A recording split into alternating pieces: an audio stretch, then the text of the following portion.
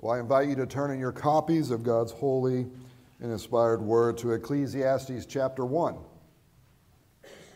Ecclesiastes chapter 1, we will once again look at these first 11 verses. We'll look at this introduction to the book. That's what this is. And it's not a book, it's a sermon. This is one sermon. I know, exactly. There's a lot in there for one sermon. But this is a sermon, and this is the intro to the sermon.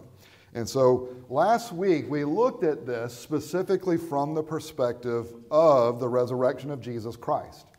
And I wanted to do that. I was planning to do Ecclesiastes 1 on Easter. So, I wanted to do that so that from the very beginning you would understand that in everything we're going to read and look at in this book, to remember that at the time in which Solomon prepared this material, there was nothing new under the sun. But with the resurrection of Jesus Christ, there is now something new. And we want to keep that in mind as we go through this book, because the content and the material of this book is startling. And it can be really easy to forget. If you read commentaries, you can read two different commentaries. One written by a PCA minister, the other one written by a PCA minister. And one will say this book has an overall positive message. And the other one will say this book is cynical. Okay? And so we want to keep the resurrection of Jesus Christ ever before us as we're working through these things. And at the same time, we also have to allow the book or the sermon to speak. And so this morning, we're looking at the introduction again. But this time, we're looking at the introduction and really going to let the introduction speak for the entirety of the sermon itself, or the entirety of this book of Ecclesiastes. So the title of the sermon this morning is the title for our sermon series, Ecclesiastes, How Dying Informs Good Living. Now, this is going to be a difficult sermon for some in here this morning. And I want you to know, I took you into consideration. But there is wisdom in these words, no matter how difficult they are. The words of the preacher, the son of David, king in Jerusalem. Vanity of vanities, says the preacher. Vanity of vanities, all is vanity. What does man gain by all the labor at which he labors under the sun? A generation goes and a generation comes, but the earth remains forever. The sun rises and the sun goes down and hastens to the place where it rises. The wind blows to the south and goes around to the north. Around and around goes the wind, and on its circuits the wind returns. All streams run into the sea, but the sea is not full. To the place where the streams flow, there they flow again. All things are full of weariness. A man cannot utter it. The eye is not satisfied with seeing, nor the ear filled with hearing. What has been is what will be, and what has been done is what will be done, and there is nothing new under the sun. Is there a thing of which it is said, "See, this is new"? It has already been in the ages before us. There is no remembrance of former things, nor will there be any remembrance of later things yet to be among those who come after. Let's pray. Our Heavenly Father, you know so much better than we about the darkness of sin and death, and about the reality of this world as it exists under your curse. And so we thank you that you are not afraid of the darkness, and you are not afraid of sin, and that in Jesus Christ you have demonstrated your ultimate strength and victory over these things. And so help us, Lord, through the vision that our dying Savior and risen Lord provides us, that we do not have to be afraid of the darkness, that we do not have to be afraid of sin and its consequences in this world, but that we can walk in the wisdom of what you provide us here. So give us eyes to see and ears to hear, and fill them with yourself. It is in Jesus' name that we pray. Amen. Last Sunday, in our introduction to Ecclesiastes, we looked at it from the perspective of this is material that comes from Solomon. There are disagreements over that, but that's where I come down. This is from Solomon.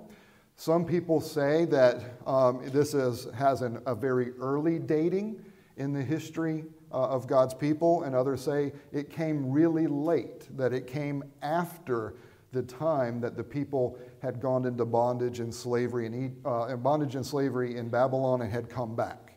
And what I want you to understand is whether it has an early dating or whether it has a later dating, the material is from Solomon.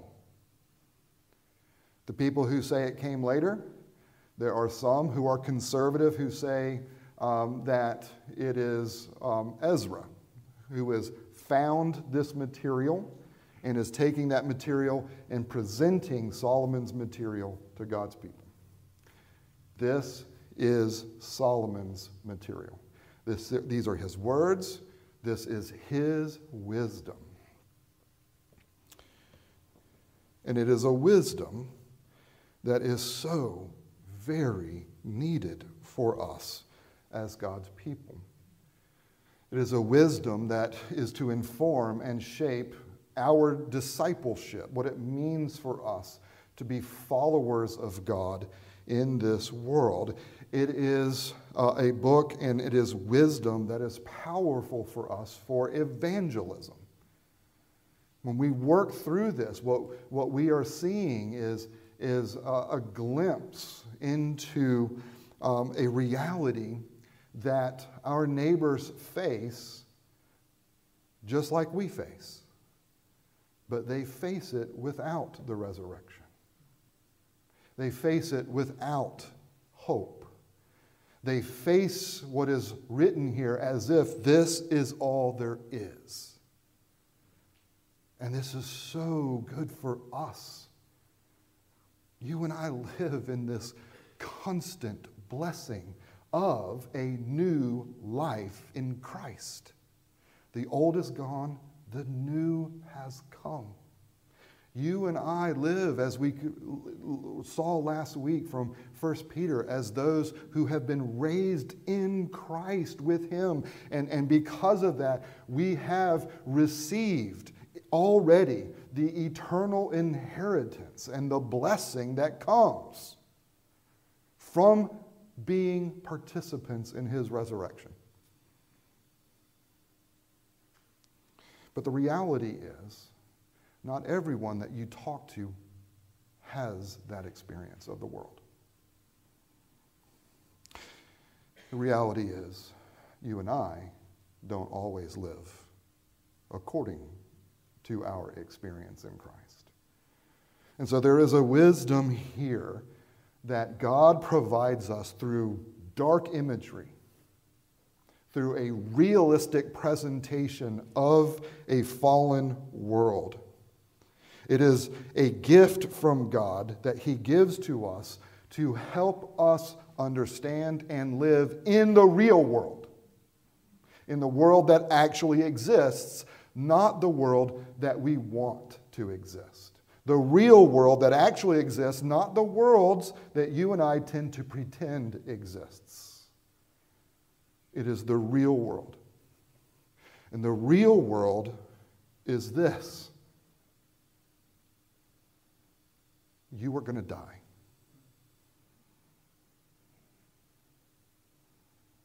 The real world is that last Sunday, one of Hannah's classmates in Charleston woke up, had a headache, ended up going to the hospital, and died.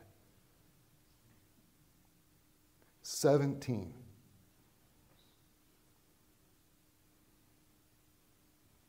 Does that shock you? You know why that shocks us? Is because we are so good at playing let's pretend. Okay? The reason I'm saying this is the way Solomon communicates to us. He communicates in these dark images because they're real, because he knows we need it. The introduction, these first 11 verses form and shape for us what he is going to look at one verse after another. And what he does is he jolts us into realizing that everything is not as clean and tidy as we like to pretend. That this is an introduction that involves shock tactics, shock and awe, if you remember. It's meant to grab our attention and to get us to listen, to force us and help us to deal with ourselves, our world, and with God in more than just appearances. Remember Job and his friends?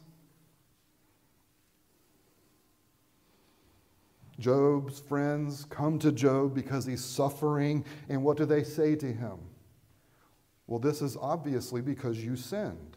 So if you'll just confess your sin, then God will restore you, and he'll heal you, and you won't have those painful boils anymore. But is that why Job was suffering? What happens when life does not always fit the standard categories of how we imagine things to work? What happens when things in life don't always go according to a normative pattern that God himself even reveals? According to the Old Covenant, there is a place for understanding what is called retributive justice. That if you do the right things under the law, you get the blessings that come from the covenant. This is not salvation. It means blessings in this life. If you follow the covenant, there are blessings that you can expect. If you don't follow the covenant, there are curses you can expect. At the national level, for the people of God in the Old Covenant, they had certain promises. And so it's not weird here for Job's friends to come to him and say, the reason you're suffering is because you sinned. That is a normal way for them to understand what was going on in their lives. The problem is, life doesn't always fit these nice, clean, tidy patterns, because there was something unique happening with Job, and that is that the devil came to God and said, "Have you tested your servant?" And God said, "Go ahead." And the test was not because Job was unrighteous, it was because he was righteous. And he suffered as a part of a test of his faith, because God saw who he was and wanted to strengthen that. And so he did, by allowing the devil to come and to test and to do these things, always within God's constraints. And at the end, when he comes through it, he is rewarded and he is blessed. Beloved, our world does not always function according to those nice, clean, tidy categories that we want it to function. It's not always if something bad's happening, it's because you did something bad. Or if something good's happening, it's because you did something good. In this life, sometimes you will go through bad things precisely because you are doing the right thing. And have we ever needed to be reminded of that more than right now in our current cultural context? Job's experience did not correspond to the standard categories.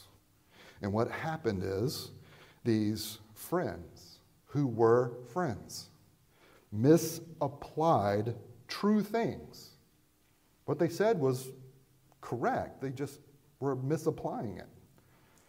And they misapplied true things, and they damaged their neighbor instead of loving him. And they did it misguidedly in God's name. Life is not one size fits all, unless you're talking about your coming death. As we talked about last week, this introduction is framed around this idea of vanity, as it says in the ESV, or hevel, as the Hebrew word is. It is a word that does not mean meaninglessness. This is not a philosophy paper attempting to convince us that the universe as we know it is pointless and that life doesn't have meaning. That is not what this is about. In fact, more than 6 times as we will work through this sermon, he'll talk about the way that you do find joy in this life under the sun. He'll talk about how there are certain ways of living that are better than others. He'll talk about there are certain ways of going about relationships that are better than others. This is not about meaninglessness. This is about vanity from the perspective of meaning breath, vapor, breeze, a puff of wind, a bit of smoke. Or as I said, cotton candy. Cotton candy is something that is there. It is real. You can touch it. You can smell it. You can taste it. But as soon as you taste it, it disappears. And throughout the scripture, this is what God presents to us over and over and over. You can look at Psalm 39, 144, 103, James 1. I could go on. Life is a breath. It is here today. It is gone tomorrow. And the reality for us is this: the here today part has real meaning. The moment is real. The moment has meaning. But even in the realness and the meaning of the moment, it's still a breath. And this is true for everyone, even those like us who live in the hope of the resurrection.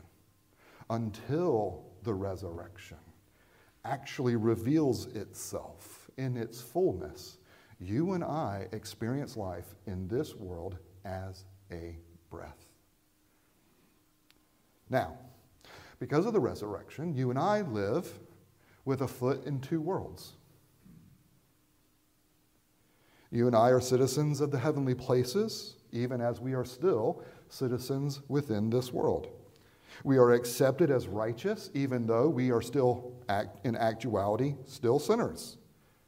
Sin's penalty has been paid. Sin's power has been broken, yet sin's presence still remains. Christ is already raised, and yet the fullness of that resurrection is still yet to be revealed. This is what we call in theology the already and the not yet. There are some things that are already true, but they're not true in their fullness yet, and so there is still a fullness of these things to be revealed. Until that time comes, we live in the already, but we also live in the not yet. We are those who are already raised in Christ and have the eternal inheritance as his sons and daughters, and we still have an experience of life under the sun here as a breath. And we have to hold on to both. we still experience the vapor of life under the sun. You and I, unless Christ returns while we're here and the fullness of these things are unveiled as we're watching, unless that happens, you and I are going to die. And so this is so important for us that we embrace the hevel of this life, that our life under the sun is transient. It is short. Time flies, right? Not only when you're having fun, but time flies the older you get. Young people, I'm not going to point anywhere, but there are some more seasoned people in our congregation. Talk to them. They're more tenderized. That's good.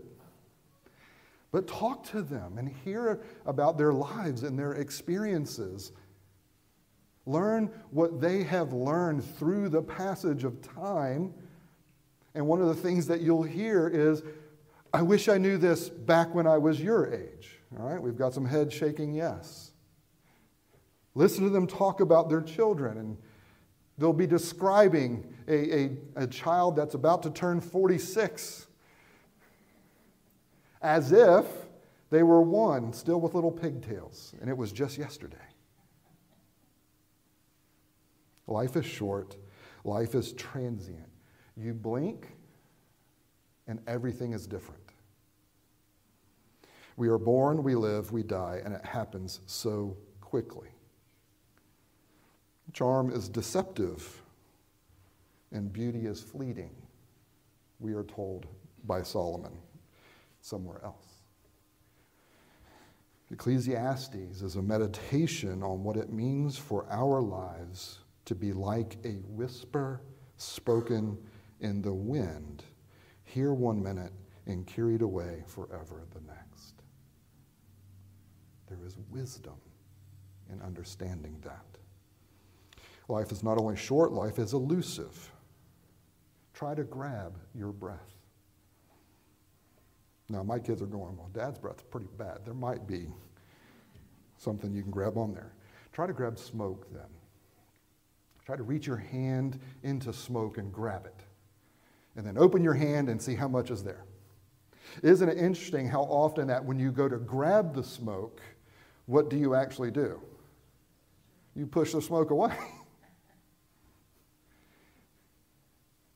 You can't grab it. What happens when you try not to grab smoke? What happens when you try to control things in your life?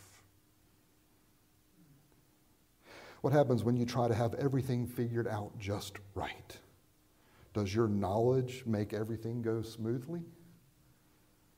What happens when you create these nice, neat little boxes for you and for others to conform to? Does this lead to your relationships being free of unmet expectations? Does everyone meet your expectations when you draw the little boxes?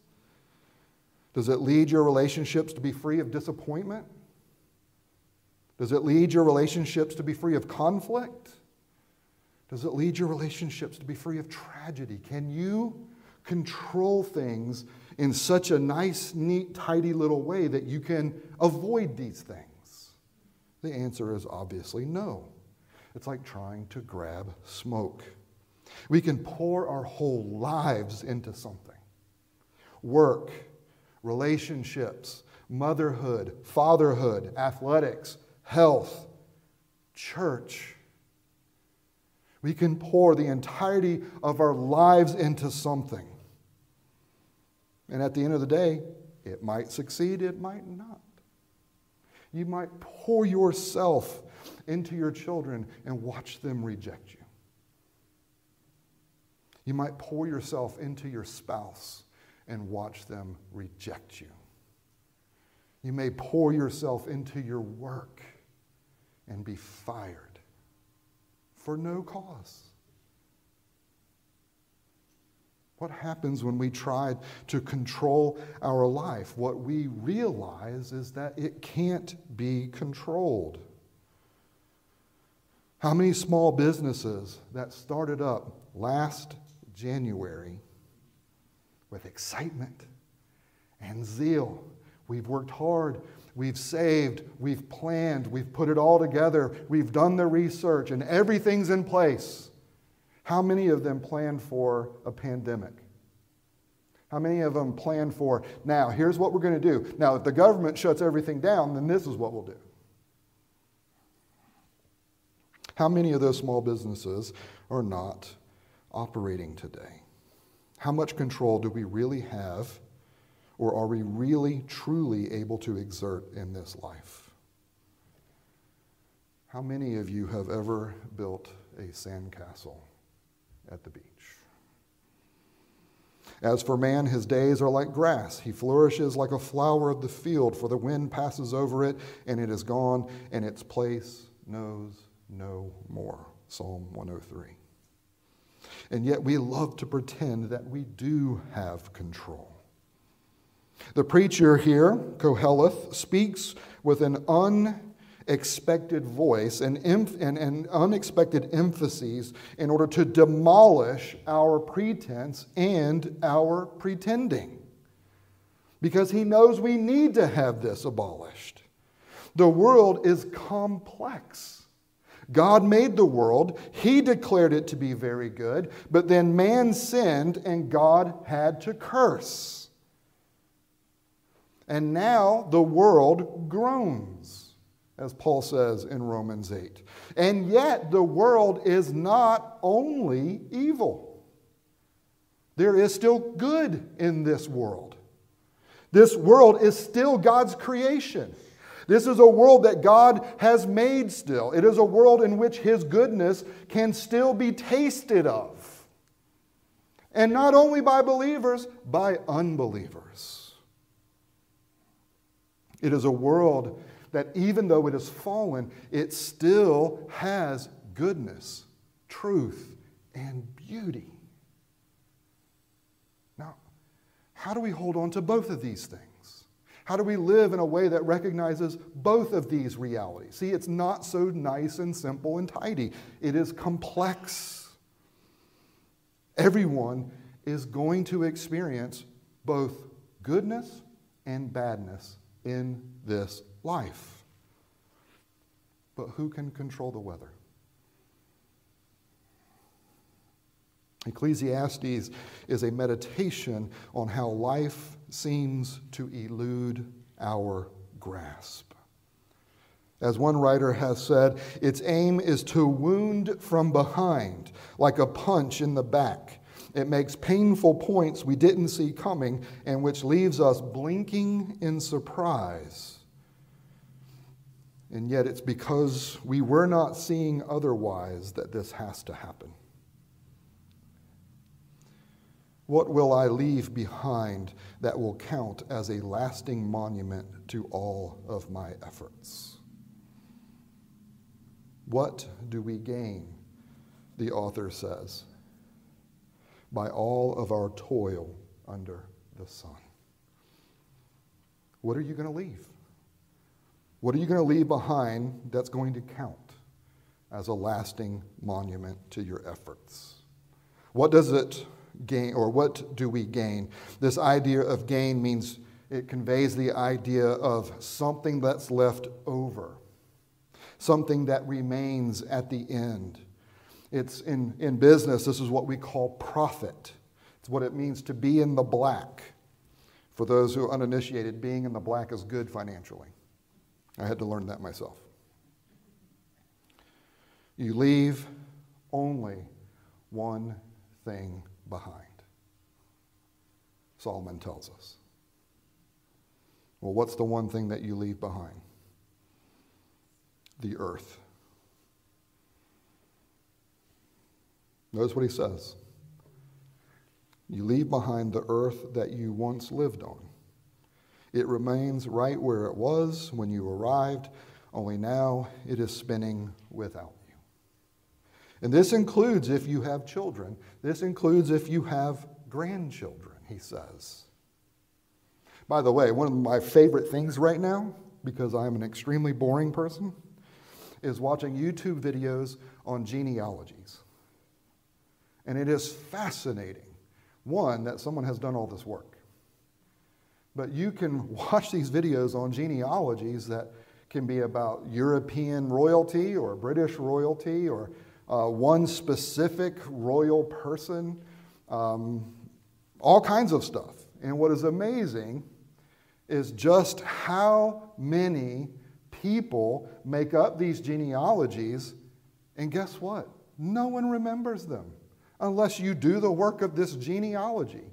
And guess what? Most people are not boring like me, and they don't want to watch a YouTube video on genealogies.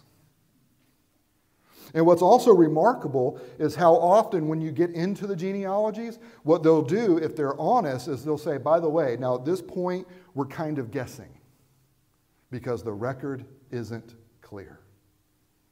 And we don't really know. If you're Irish, like me, there is no record. They were destroyed during the Civil Wars, during fires. The records were held in churches.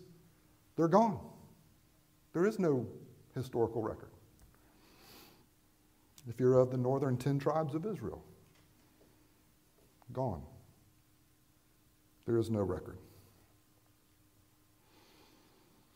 What will I leave behind that will count as a lasting monument to all my effort? The earth.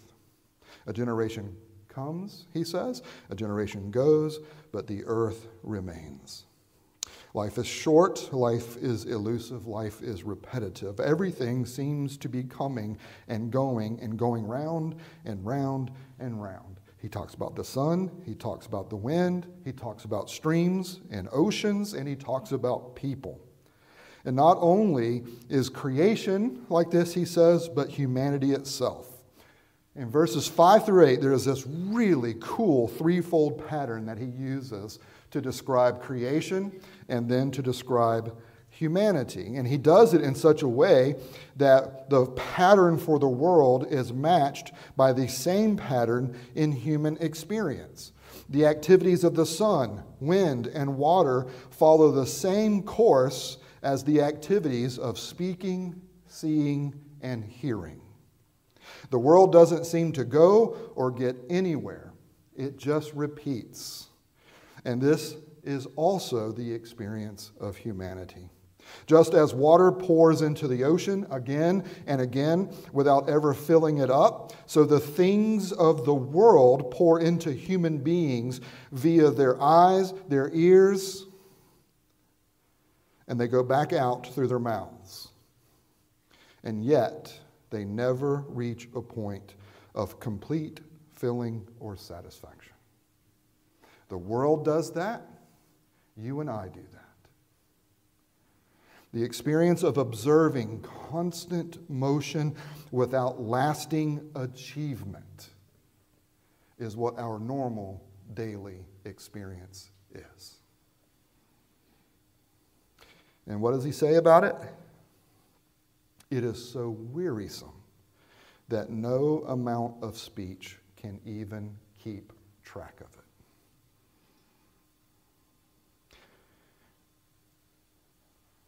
We long to come across something in our lives that will break the constant repetitive cycle. Something to say or see or hear that will be truly new and therefore significant, but there's nothing. The sands of time are sinking, time is rolling along, and it does so regardless of any of our scientific, technological, or any other type of advancement. What technology does is allow us to experience the oldness of the world in new ways, but it doesn't present us anything new. In fact, quite often, if you get on social media, you'll see that technology is doing nothing but facilitating the old ways even better.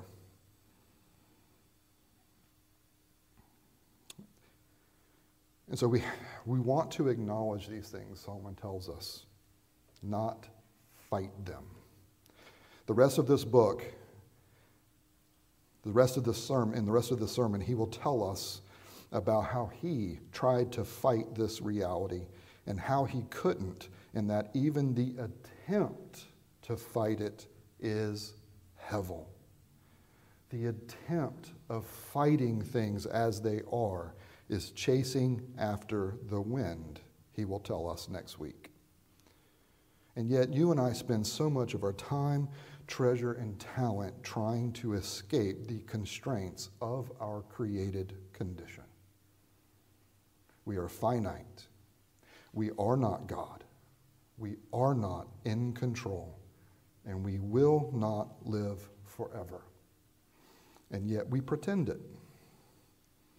We will approach our work, our relationships, motherhood, fatherhood, athletics, health, church ministry, whatever it is. We can approach those things from the perspective that if I can just get this to happen, then here is how things will be. I can break the monotony of sin in the church if I just teach the right doctrines, and if I just promote the Word of God the right way, and if I just put out there how awesome the gospel is, and if I put out there, because of the gospel, here's how empowered you are to live in obedience, and here's what God says obedience looks like. If I just throw that out there enough, I can somehow make it so that sin will not continue to rear its ugly head in the church. If I just do all that, I can make it so that the church no longer manifests sin, and the church will only manifest what is true of it in the heavenly places. And then guess what happens? Sin rears its ugly head in me. So what does that mean for us? It's still here. The point is not to try to rid the church of these things, but to teach us how to deal with them as they occur.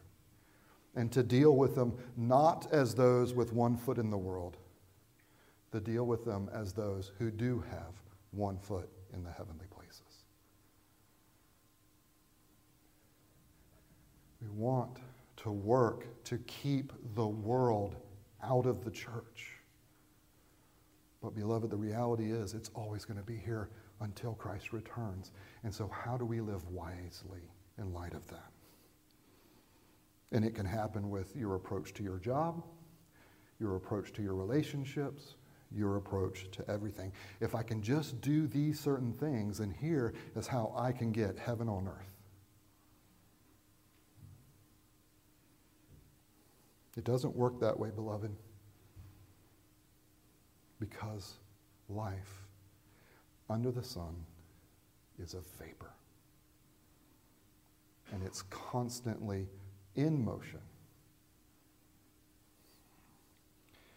We want novelty in a world where we truly come to know that there is nothing new.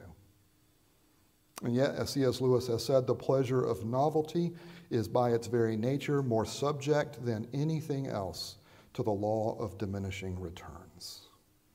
We want permanence in a world of change. We want novelty in a world where there is nothing new. We want permanence in a world of change. We want to stop time. We want to turn back time. Your relationship starts to get rocky. What do you want to do? Well, let's go back to that time when we were dating and everything was exciting. Things get a little difficult. Things get hard. Well, let's remember this time in the past, and let's just try to go back there. Let's try to turn back time. Let's try to act as if the things causing the difficulties aren't real, and we'll just pretend that we can deal with this by just going backwards in time. We like to play pretend. And the reality is, beloved, not only do we do this, this is what the world does. If you want to understand, not agree with, if you want to understand how we have come to live in a world where someone can say, I am a woman trapped in a man's body, and the people around that person go, yeah, okay. If you want to understand how we have gotten there, then you have to understand that what people like to do is pretend that the world is not as it is. Last week I mentioned that because of certain influences like Nietzsche, that the world right now, the secular world, has come to embrace a paradigm of existence that is based on power. But when you take the teachings of Nietzsche and you start filtering them through psychology, and then you start filtering that through sociology, what you get is a paradigm of power where the individual self has become the ultimate authority in the world, to the point that meaning in life comes from establishing the world that you are going to live in. It means this: you can watch Anne of Green Gables, and you can watch how the philosophy of this is played out in that movie as she comes to the end, and what she says as she's standing on the bridge, having cited romantic poets throughout those movies. I came to realize it's not what life has for me, it's what I bring to life. And what has come a little over 100 years later is that philosophy is being played out even at the individual level of someone saying, I am not what my physical body shows. Now that's an extreme application, but when you and I pretend that the world isn't as it is, when we try to play pretend and we try to pursue novelty in a world where there is nothing new, and when we try to create permanence in a world that is in change because that's how God has designed it, we are doing the same thing. And so what Koheleth tells us, what the preacher tells us, is don't fight this, embrace it. There is a certainty that comes in this life by embracing the shortness, the elusiveness, the repetitiveness, and how it is taking us to our death. Accepting death, he says, is the first step in order to know how to live. There is wisdom that comes from embracing the world as it is revealing to us that we are finite, that we are not in control, that we cannot alter how things work, and that even trying to do so is chasing after the wind. We can accept the world as it is, and we can accept our existence within it, and we can accept our coming death in a way that helps us not to play pretend with our desires and with our expectations. Beloved, there is no gain in chasing after the wind. So don't engage in the chase. Let's pray. Our Heavenly Father, the world is so subtle in the way that it can infect how we understand it, how we understand ourselves, and how we understand you. And so help us to embrace the limitations that exist within this world as it is created by you and as it exists under your curse. But help us to do this, Lord, not to be cynical, not to give up, but to do so to find the wisdom that you have for us in embracing our creatureliness and looking for all that you have promised us, as Abraham did, not within this world, but as he looked for that city that was to come that would be built by you.